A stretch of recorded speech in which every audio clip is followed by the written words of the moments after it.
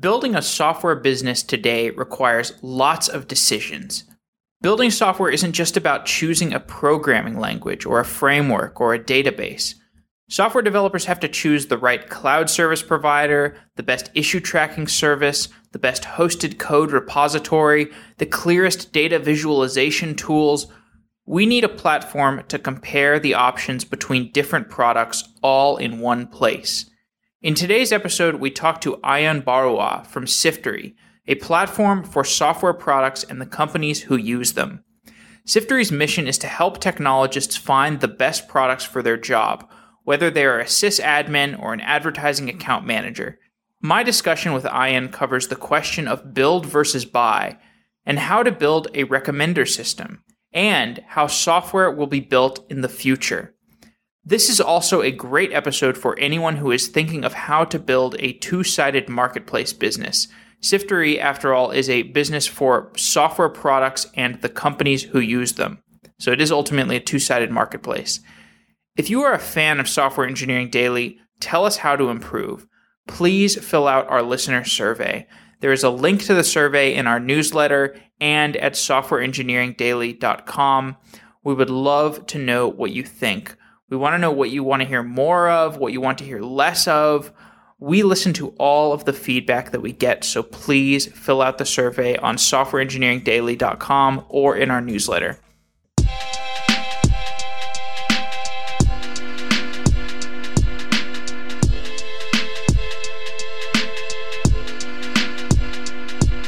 Ayan Barua is the CTO of Siftery, a platform for software products and the companies who use them.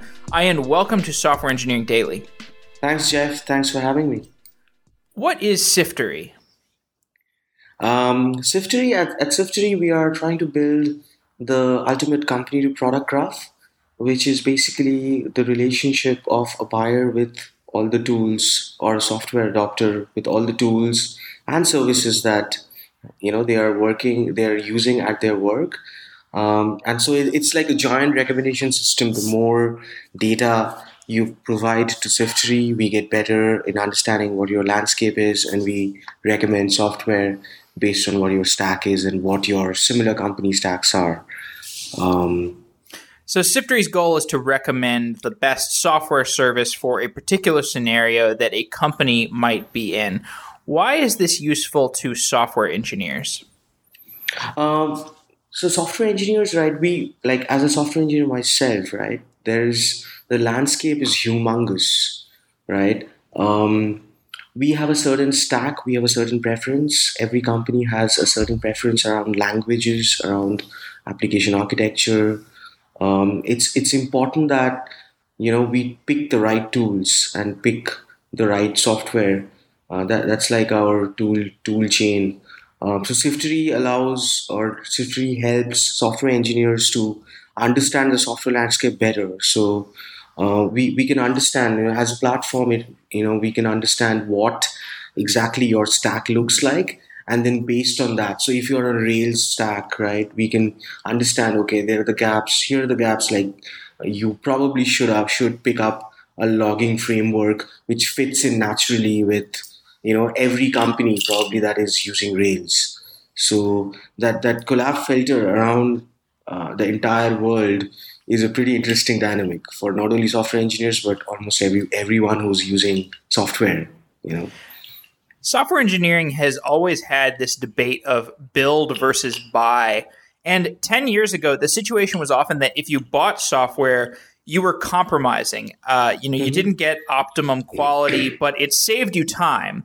And if you built your own software, you would get better quality, but it would take you months of extra developer time. And now there is an ocean of high quality software products that we can use as quick engineering building blocks. And it's no longer just like build versus buy. It's like build versus buy versus buy versus buy. And there's all these different products you can buy to solve any particular solution, any particular problem.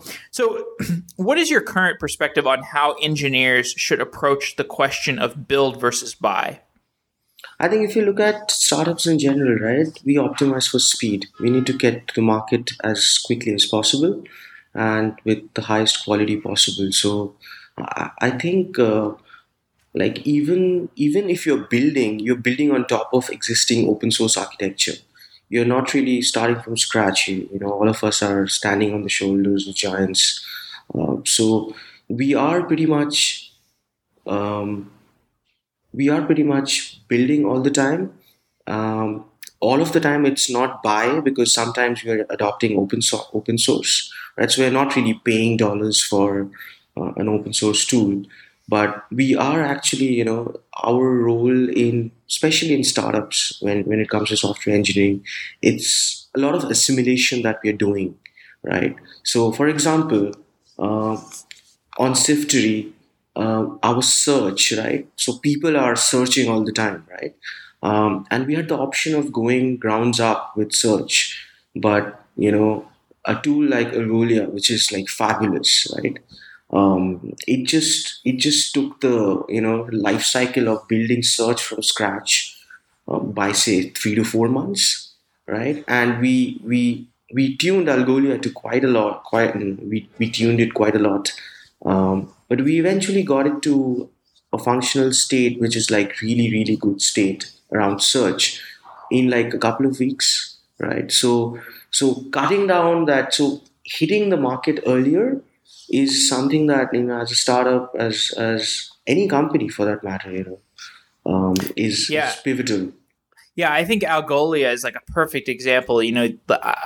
Comparing the speed of getting on board with Algolia versus rolling your own Elasticsearch or something like that. Yep, yep, It's just yep. so much time savings, and that time Really time translates. saving, and their speed is terrific. I mean, I think we've put together a pretty decent software engineering team, but the consensus is that, like, holy shit, this tool, like, to replicate search like this, it will take a lot of time, right? So we had two types of searches. One was a site search, and one was another autocomplete that we built up grounds up. But eventually we realized that like we just need to flip to Algolia for this as well, because the quality of software that they've built is just mind blowing. And it's not only Algolia; it's just so many other tools. Like our entire infrastructure is on Amazon. It like I've been in the engineering side of things for like 1.5 decades now. It was very different, earlier, and building on top of existing infrastructure is so easy right now. It makes so engineers can actually focus on the core problem of, if you have a business case and you have a product idea, we can focus on the core and not worry about, will our website crash under traffic, because if you're on EC2, you can use the load balancer. You can basically create a cluster. You can have different type of data stores like Elasticache, RDS, and you can mix and match, and all of them is on the same cluster. So like scaling, we haven't scaled yet to the point that we would like to. But even traffic wise, right, when there is Product Hunt hitting you, TechCrunch hitting you, right? Earlier it was so much paranoia.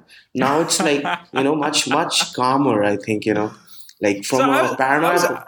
I was going to ask about that. So like when you guys announced on Product Hunt, you got to the top and you got all this traffic as because of it, I'm sure. But I went to Siftery that day and there wasn't any traffic problems. So did you hit any scalability issues that day? Yeah, we were like, I was tailing the logs and they were flying. They were like Matrix happening, right? I mean, the traffic was the traffic was like, I didn't, because I was not on the other side of Product Hunt. This was the first time I was seeing this kind of a blow up happening. So the traffic was crazy, but I think we scaled well because we kind of understood that the kind of the type of traffic Product Hunt brings is like very, very, very fast. The concurrency increases like crazy because everybody is hitting the website. So I think we used a couple of tools like Blitz, to understand like to what level of concurrency we can handle, and then we prepared well because a lot of our data basically resides in Elasticache, which is basically Redis. So we have an architecture which is designed to read quickly. And the half of the data, like the data that is being constantly read, is on Elasticache. Some of it is in Postgres, which is in RDS. So I think we kind of designed that. We had that in mind, that the concurrency is going to be important, because when you're blowing up on Product Hunt, you don't want to go down. That's a nightmare situation, right? That just kills the momentum. So we designed for it, but we didn't over engineer it. We just ensured that we can handle a lot of concurrence.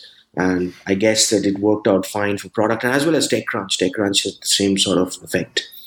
And so right now, I imagine you have so many fewer writes, because in order to write, you have to be a member of, you have to, as I understand, you have to be a member of a company that that is displaying their stack on Siftery. So like if I'm LinkedIn, for example, the only way, if I'm an employee of LinkedIn, or the only way for the LinkedIn stack to be edited is by an employee of LinkedIn. Yep. So you have a more light product offering right now. Do you expect like as this becomes more popular and you have heavier write traffic, do you expect that to become more difficult to scale?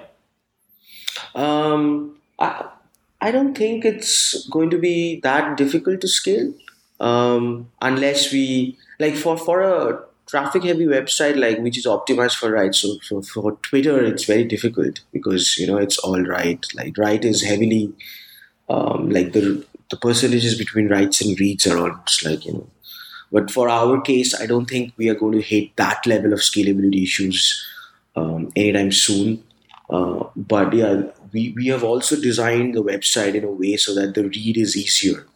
That also means that we had to understand, because if you look at a group, right? I don't know whether you've seen a group. Like, what we do in a group is we put together a bunch of companies, right? These companies could be any logical construct.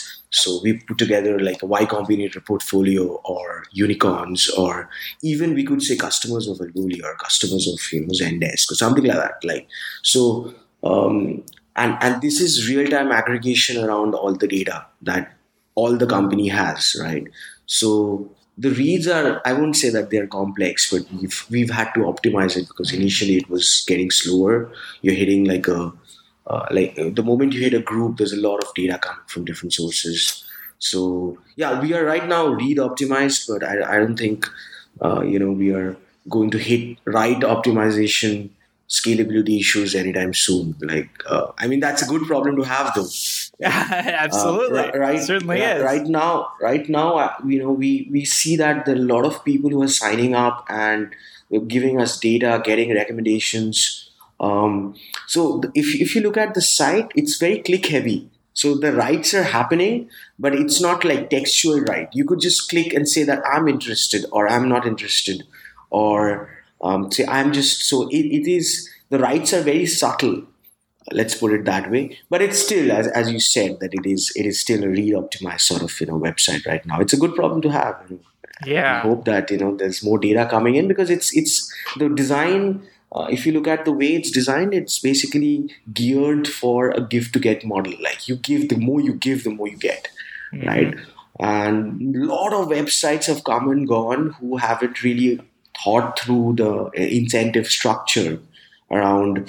Like, if you look at a lot of review websites, it's actually work for you to go and do a review, right? So we had to think through the incentive structure. Like, first, like, our motto at Siftery is basically to give first, and then like have an ask much later. Yeah, that's a much more effective viral loop than the opposite one. So when people think of software engineering, they often think of someone writing lines and lines of code, but software these days is composed of a lot of building blocks, and you've kind of touched on this earlier. It's like much easier to build software these days using these building blocks. One example I think of this is like a WordPress site that you can compose of a bunch of plugins that are created by people. And if I'm building a WordPress site, I don't even need to understand PHP. I can just put together these building blocks of plugins. And I'm curious if that exists on a higher level. If you see that on a higher level, like, are there any companies that you know of, perhaps on Siftery, that are able to build full-fledged software products by just gluing these different component pieces together without any internal technical specialists? I think, like, if you look at software engineering, right? I mean, it's a spectrum. It's a spectrum from putting together really simple, clean websites, which could be a simple blog, right, to a complex ecosystem like, say, Quora, right? So I think it is like, if you look at the spectrum, right, it just depends where your needs lie in terms of what sort of system you're building, right? If you're building a very complex data science driven machine learning sort of engine, then obviously there's a lot more grounds up work that you need to do.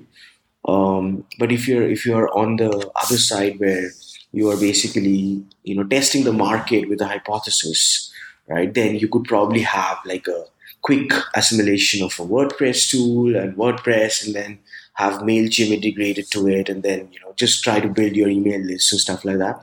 So I think it's a spectrum, depends on what your use case is. I'm sure that there's a lot of groundbreaking, sort of bottoms up work that is happening in the AI field right now. Because machine learning, like, we are just touching the tip of the iceberg. Like, we've probably not even touched the tip, right? So all that will require, like, the infrastructure is just not built out there when you talk about predictive analytics, and when you talk about complex ecosystems around data. Like, we're still building the infrastructure layer for it. So I'm sure that there is a lot of grounds of work there. But if you look at other lesser complex websites, I'm sure that it can be glued together with a bunch of tools. And then the software engineering itself is basically, it's around the integration, less around the engineering side of things, but it's also a lot of integration that we're doing. But as you see, right, I mean, simple systems like Twitter start off like a simple SMS system, but then when you hit a certain scale, you need to get the engineering going, right? You need to have, like, bottoms up thinking of the architecture, how it fans out, how it fans in. So I guess that it also is a function of scale. I mean, when you're starting, unless the product itself is a very, very complex engineering product, I guess that when you're starting out, it's basically a simulation of different tools and getting to market faster. But when you hit scale, obviously you have to think through all these things. Yeah, this is an interesting. Did that make sense? Yeah, absolutely, it makes sense. I think it's an interesting discussion, because there is this. There's this trade-off between, so, like, I, not to sound too buzzwordy, but I think there is an interesting trade-off in the microservices versus monolith argument here, because if you've decided that you're going to be a company, a software product that is going to scale, if your heart set on scaling, perhaps you should build microservices from day one. But if you want to have this idea of, I'm just going to build this thing together, I'm going to throw it over the wall and start getting customer engagement and expect to hit scalability problems, then maybe you're content to build a monolith from day one. That's just I just say that as an interesting tension that I feel like we've covered on several episodes. Yeah, that is very interesting, because, see, the business wants, like, if you're building microservices, if you're building an API from day one, the engineering side of things need to be thought through, right? You can't just, like, for example, we talked about Algolia. I love the product. Their speed is in milliseconds, right? So I'm sure that they had to think about scale from day one, right? So because the pitch is basically, we will get you your results in less than 3 milliseconds, right? Like, sometimes our queries are not fast enough on localhost, right? So they're doing a fabulous job there, right? So I think if you're building a microservice sort of architecture where it's all API driven, it's fabulous. That's probably the way to go. Um, but there's always this tension with engineering and product and business, right? Engineering always needs more time. Yeah, I heard this anecdote about when they were building AWS, and I think they had the V1 of the product, and they presented it to Bezos, and they're like, "So we've got AWS version 1. What do you think?" And he's like, "Well, if this, in the event that this actually works out, it's going to fall over and it's not going to work." So Yep. there are certain products where you can't just build a monolith and throw it over the wall and hope for the Yep. best, because if you lose trust, that's your only life. You're dead Yep, absolutely. instantly. Absolutely. In this world where, everybody is used to a Facebook-like experience, Twitter-like experience, which is fast and snappy, right? The consumer doesn't want to understand whether you are a 2,000 member engineering team full of rock stars or you just one guy is logging it out, right? They want a fast, snappy, seamless experience from a consumer point of view. So at the end of the day, you have to sort of ensure that, you are at least meeting the baselines. The expectations have gone higher, right?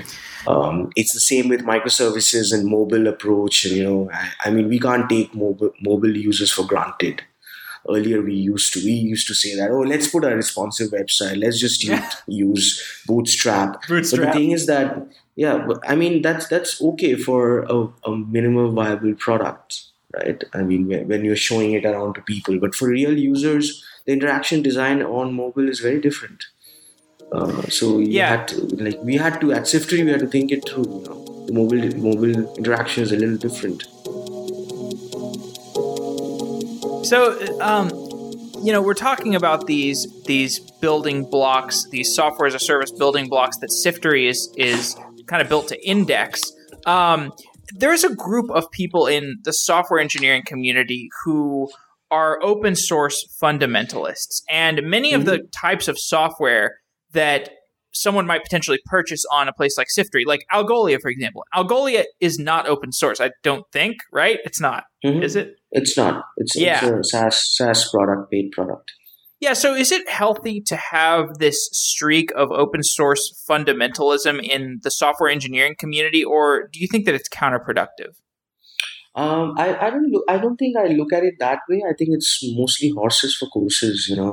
Like at Siftery, we are indexing open source also, right? So I don't think we fundamentally distinguish between Algolia or Elasticsearch as an approach.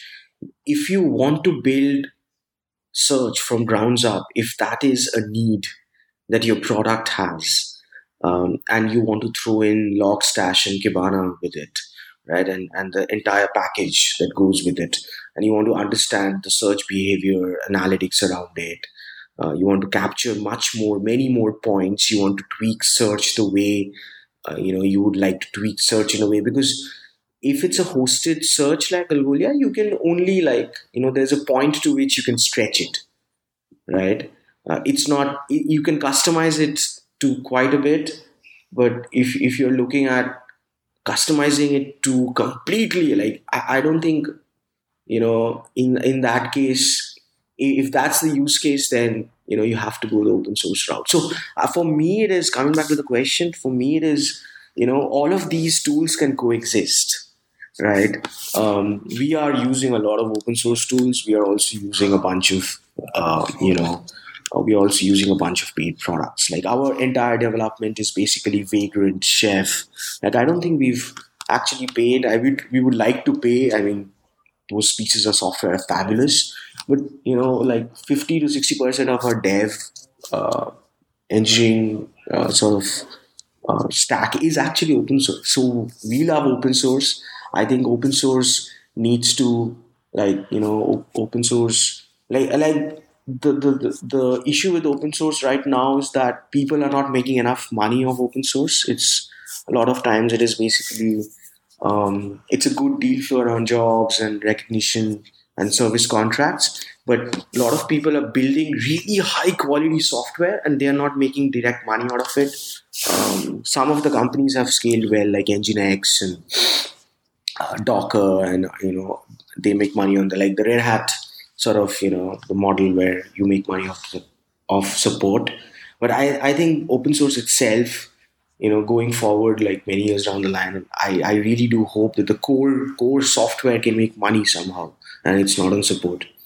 So speaking of the open source discussion, I think it would be awesome if there was a tool that could granularly measure how different open pieces of open source software compare against one another. So, for example, and I know this is really hard. So, for example, there are numerous JavaScript frameworks. There are numerous streaming frameworks. We've done so many shows about these big data streaming frameworks like Samza, Storm, Spark Streaming, Flume, and Flink, and there's just infinite of them. And I can't wrap my mind around how to compare them. And I don't think that even the people who are building them have a great idea of what the pros and cons of each of them are.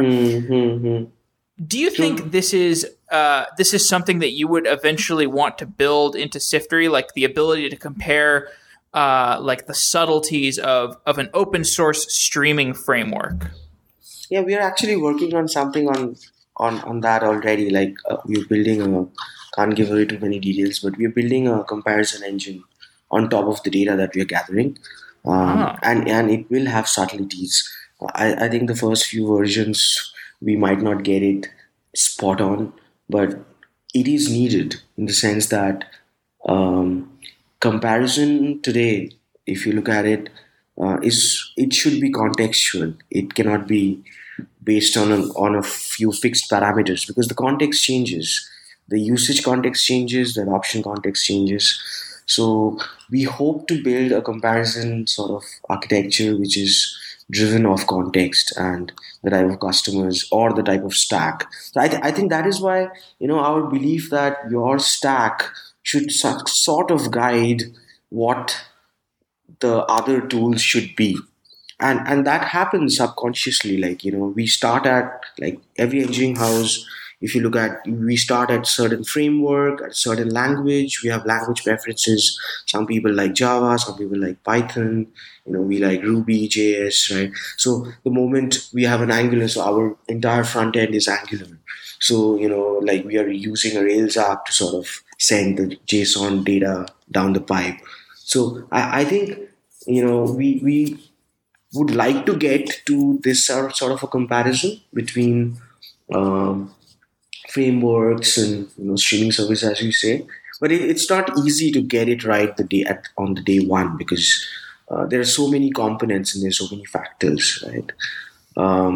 But yeah, this world itself needs a little more clarity around, because we are going through this overabundance, right? It's hard at times, even for people who know their game. It's hard. Like, if you ask me, Ian, do you want to go Angular, Ember, or React?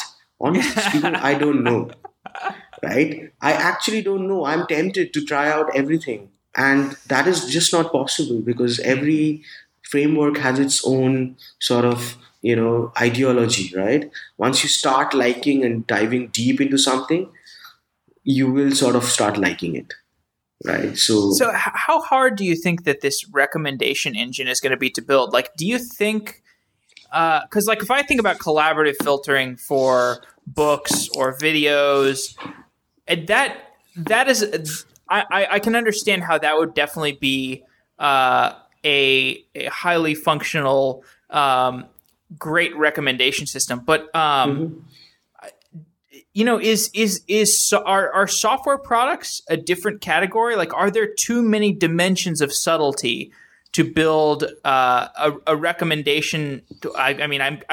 I'm sort of like leading you. I'm sure that the answer is no, because that's exactly what you're building. But maybe you could give me a better idea of like how you would structure a recommendation system. Tell me about the recommendation system.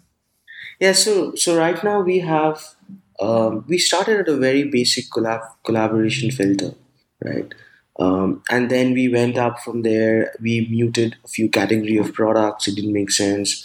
We muted a few products that had high occurrence, because right now the data set is skewed around a lot of analytics products, right? So if you look at the data set, right, some of it we've crawled, we've hit DNS, we have hit the websites, a lot of, like, everybody is using Google Analytics, right? So the first thing that we'll recommend is Google Analytics, because the whole world is using Google Analytics, right? So we had to go down deep, understand what recommendation systems, what we are recommending to different users, and we had to sort of, dampen the overarching effect of the presence of a few products, right?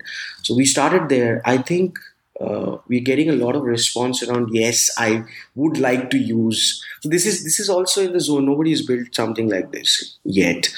So we are trying to understand, like, what the behavior is. Right now, there's a lot of people, a lot of users who are saying that, yes, I'm interested, which means we are doing something right on the recommendations, right? It's So kind you're of, saying the feedback process where you recommend something to somebody and they're like, oh, sure, I'm yeah. interested. Yeah, so basically that we've built that in. The moment somebody says I'm interested, the moment somebody says that this doesn't make sense at all, this recommendation, right? We feed that into the system immediately, right? So it is basically, it's a hard problem to solve. The last mile is going to be very, very hard. We need a lot of firepower around machine learning, around understanding the core tenets of how people think around software, how they. But I think from a collab perspective, it is good place to start. I think 2 years down the line, our recommendation system will be completely different. It will have way more community data. It will have a little bit of subjective data as well. We can introduce other mechanics around who's using what. It's right now, it's just saying that I use this and I don't use this. It could be I use this and I love it, and I use this, I probably tolerate it, right? Yeah. And I use this, I want to change it. So once we start quantizing, if we can give a quantity, right now it's yes and no, and it's binary 1 or 0. If you can break it down into a spectrum, I think the recommendations are going to get better over time. And also, like, the fundamental belief that we have is that, and this is how people go about. If you talk to a bunch of engineers, we actually we try to build on top of what we already have, right? If it's a Rails stack, we will try and go and get something like Sentry or Honey Badger or Raygun, because these are meant to capture sort of the Rails logging. Rails has a log infrastructure, right? It basically spits out log in a certain way. There are certain tools, whether these are open source or whether these are paid products, right? Even in open source, right? Eventually, if you hit scale, you'll look for support, right? We started with Sidekick, which is an amazing queuing tool, right? And now we are considering that we should probably get the pro version of it, because now we've hit we are hitting certain scale where it seems like having the right kind of support built around that queuing mechanism is probably the right way to go. So eventually, even for open source, I think the whole goal is, if the open source scales in a certain way, the maker of that project or that product can make money out of it. So yeah, it sounds like there are a percentage of cases where the recommendation is really straightforward. There's a really high probability that they'll say yes, and then there's this other percentage that is just like really, really hard, and it's really, really difficult to figure out what dimensions you want to be considering, like, in the axis of, when you're comparing streaming products or analytics products or JavaScript frameworks, these kinds of cases will be really the last mile that will be really hard to solve. But if you're doing something, if you wanted to recommend a chat application to somebody, that would be pretty straightforward these days. You just say you get Slack. So some cases are very easy. Some cases are very easy. Some cases are very tough. A lot of median cases, so it's like a bell curve. Like, some of them are very easy, some of them are really, really tough, right? So I think we can do a little bit of human curation as well, right? I don't think we want to stay away and just become this only this software engine, right? We could bring in a little bit of human curation. How we can The bring Stitch that in Fix is, model. yeah. So how we can bring that in? We are not entirely, like, we just launched 10 days back, right? So I think we'll evolve over time where we can have a little bit of human curation, like dialogue going on around, what matters and what doesn't. These adoption of tools are really complex, and that's why till now, a company like Gartner or Forrester, which is basically consulting, these are consulting firms, right? These adoption curves for big companies, started at a dialogue. Like, I need CRM, right?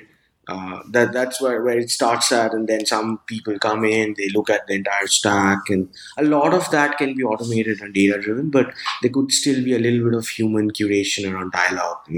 We can have a community of users recommending um, on top of the recommendations. So, as I was preparing for this podcast, Siftery was actually a very useful tool because I was able to look at Siftery's entire software as a service stack. So I got to see, the components that you use to build Siftery. And so, for example, I know that you use AWS, and this is probably getting into another one of these comparison discussions that is too difficult to granularize. But why did you choose AWS over the other cloud providers like Azure or DigitalOcean? I think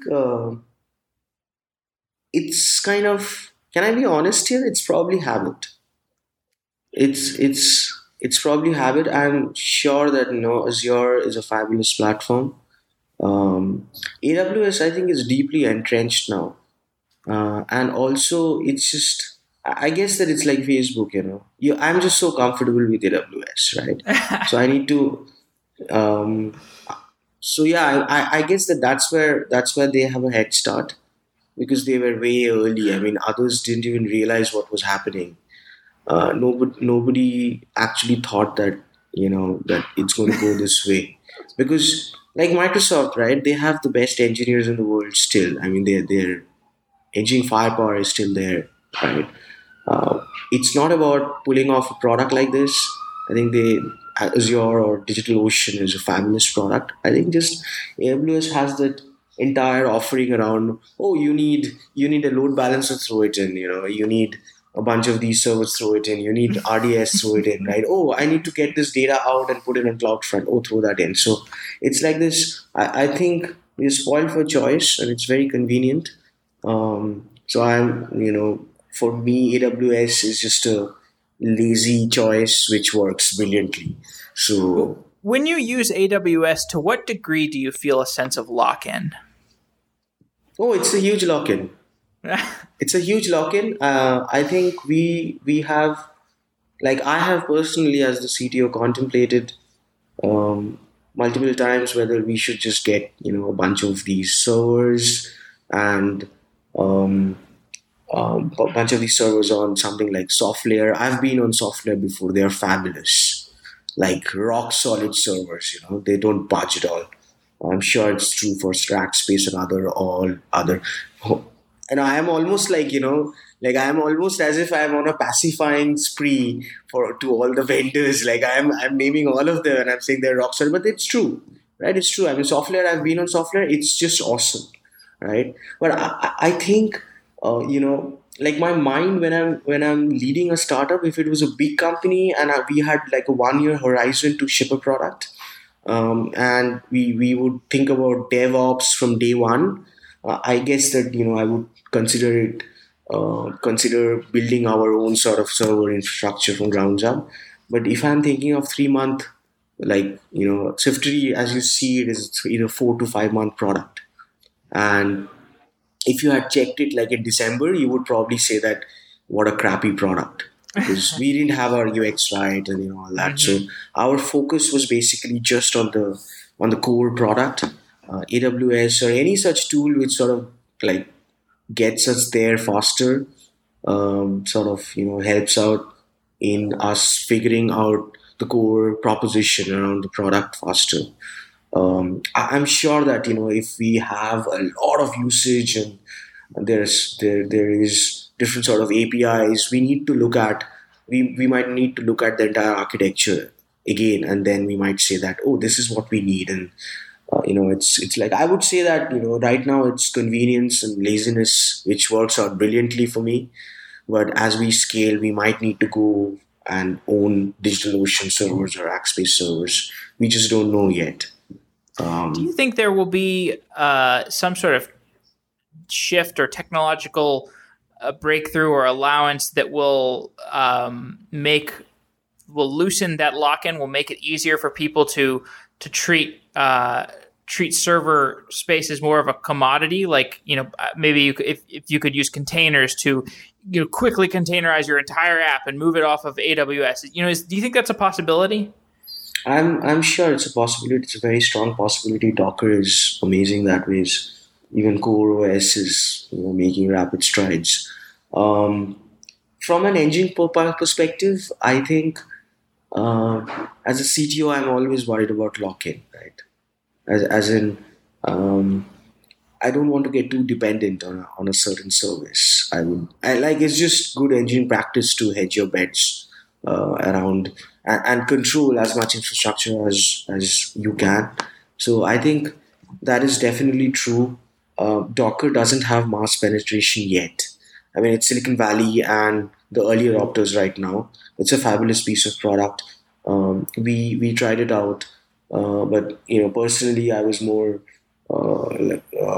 comfortable with Vagrant and Chef, that infrastructure. Right? Chef is also awesome. But yeah, I mean, I think as Docker matures and it has more and more penetration, and it becomes sort of a necessity, or it becomes ubiquitous, right? Like Nginx is ubiquitous, right? If you look at it, we crawl 150,000 websites. Everybody is on Nginx. I mean, not everybody, but you know what I mean, right? Sure. So once Docker has that ubiquity, I think that it will just help in getting control back of your infrastructure. You can basically say, oh, here is my container. I can just put it on AWS or DigitalOcean. And I'd love that, actually. I'd love that, Yeah. It's a truly distributed sort of deployment that I'm doing.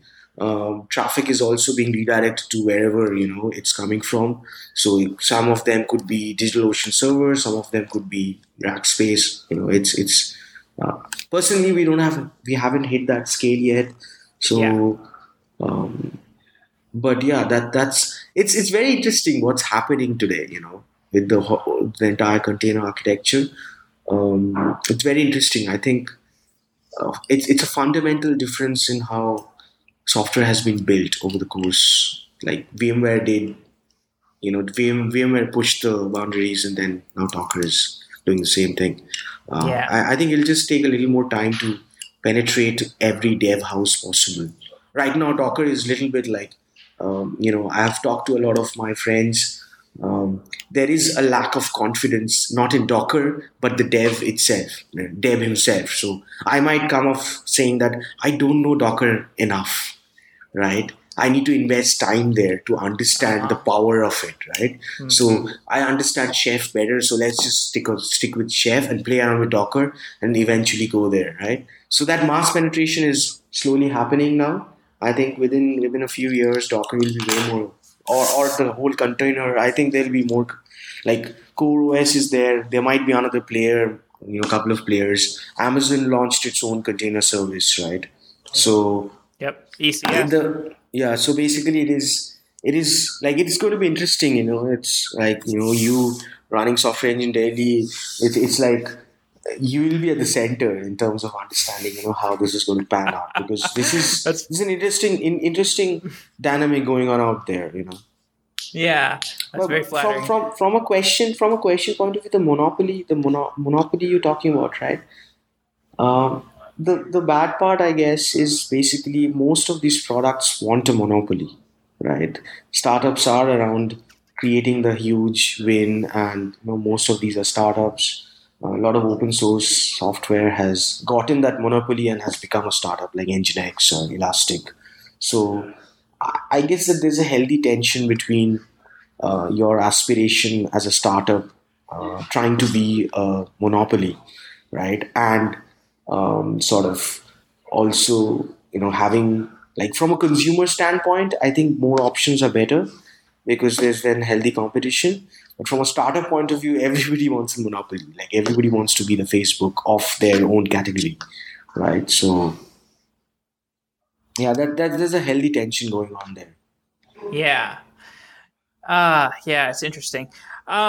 So getting back to your software architecture, so products like Facebook and Quora and LinkedIn, they need to build these complicated taxonomies to represent the different entities that exist across these platforms. So Siftery, it's still in its early days, and you're building out the taxonomy to represent companies and the products. Mm-hmm. How do you build a taxonomy that is rich enough to represent the products and the companies on that platform, but also flexible enough to support different taxonomic schemas in the future? Yeah, I think our idea was basically, like, when we started working on it, our taxonomy was really complex, right? As engineers, we try to over engineer at times. I think we've gone back and made it very simple. If you look at the category structure, it's just two layer right now. I think um, we would like to keep it as flat as possible. If you look at Quora, it's a really complex sort of taxonomy there. And I'm sure that the other companies that you mentioned have really complex ones, but they also have that kind of a scale, right? I think for us, Siftery, we've kept it simple right now, uh, but right, but what we want to do also is build a sort of a tagging mechanism, which is not really like in a tree structure. It's more free flowing, right? Inboxes versus labels, some kind of a taxonomy which is more uh, not which is less hierarchical and more more sort of free flowing and loose, right? I can tag a product into, like, if you go to Siftery right now, a company can be tagged into a Y Combinator portfolio, healthcare technology, or unicorn. So if you look at the relationship between a unicorn or a healthcare technology is not very, like, it's not tightly coupled. So I think for a system like Siftery, we're trying to be a loosely coupled taxonomy sort of system. It is still, like, it's still evolving, but right now we are trying to keep it, like, less hierarchical and more, like, sort of open ended, so that we On, can. Qu- on Quora, I think it's interesting because you get a sense that they do both. Like from the user's point of view, it's totally flat. If you tag a question as software engineering and software architecture, Mhm. from the user's point of view, there is no coupling between those two. They're just two disparate Yep. categories. But you have to imagine on the back end, there Yep. is some sort of hierarchy where those are connected. But they can change and mix and match and refactor that however they want to, and it's totally not exposed to the user. Yeah, I think they also have a much more. The challenge of Quora is that the data is less structured, right? You can open up any topic today, and it's difficult for. So a lot of their tagging and retagging is actually moderated, right? So it's not automated. A lot of it is actually moderators tagging it themselves, right? So I think for a system like Quora or Google, for that matter, or even Facebook, I think the data is way less structured. For a system like Siftery, the structure is inherent.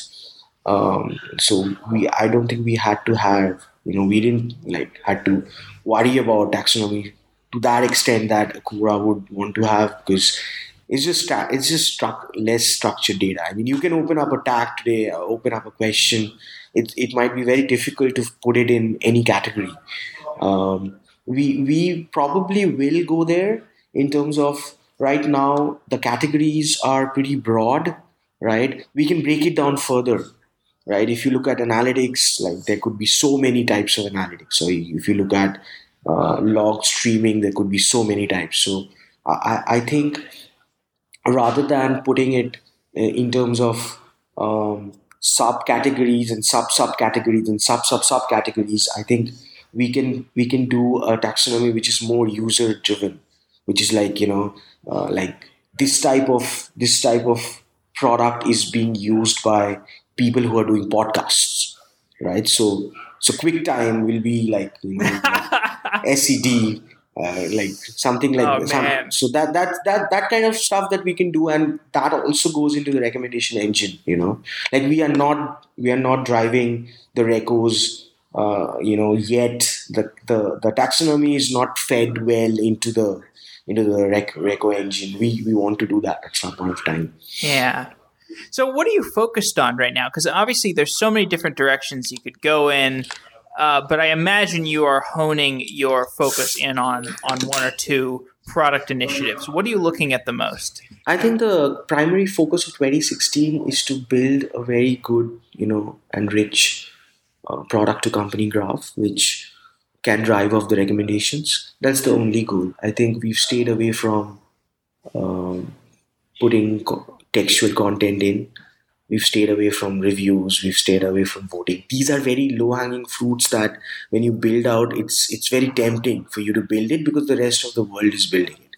I think a lot of emails have come to me because, like, a lot of emails have come to me, which where the users are saying that, like, how did you resist The comments. the comments? Yeah. The like, how did That's you resist that's it? a high interest credit card. Yeah, because it's just, how do you resist it? Why are you not doing?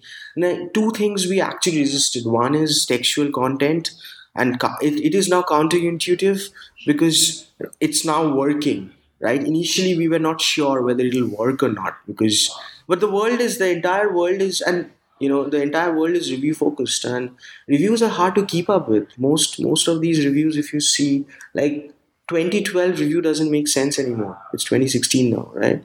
So constant, and the incentive structure around someone giving us reviews. So we try to stay hard. We try to stay away from it. And also the other thing that we did was, had a very lively feel to the website, right? It is like a B2B2C company. Sorry, B2B2C product. So we had to sort of, like, all the rest. I mean, we consciously tried to keep it very, very young and lively with colors. It is almost like this product which you enjoy. It's B2B, right? B2B is not supposed to be uh, this lively at times, right? But that's also something that we built around. Our designer is like a 22-year-old whiz, so he brings in that youth, which is reflected around the product. But yeah, from a Totally. focus point of view, I think we want to build the best sort of product to company graph, and we will probably focus most of our energies there, and not get into the temptations. The other thing I wanted to sort of bring up, I forgot. It's very easy to monetize if you look at it, on the vendor side of things, right? We don't want to do that. We don't want to do that because then the buyer will lose faith in us that you are shopping us around. So even though, so we've stayed away from that temptation also, and we are going to stay away from that temptation. You can quickly make a lot of money on the vendor side because vendors want to spend their marketing dollars on platforms where buyers are hanging out, right? So so we have, basically, this is a platform which is geared towards buyers, and we will do everything that is in our capacity to get the buyer experience right now. We are just doing selection. um, it doesn't have to stop there. It could be usage also. How much are you spending? How much should you spend? What is your quarterly spend on your sales tools, right? Maybe you're spending like 200% more, right? So a lot of analytics can come from the platform. And I think our goal, 2016 beyond goal, will be to do everything in our capacity to help out the buyers, wade through this overabundance of software, as Oren had mentioned in his blog. Yeah. Well, we'll put that blog post in the show notes. Ayan, I want to thank you for coming on Software Engineering Daily. This has been a fascinating conversation, and I am a huge fan and a user of Siftery. So I look forward to the future product iterations. Thank you so much. Thank you for having me, and great to talk about what we're building at Siftery. Thanks.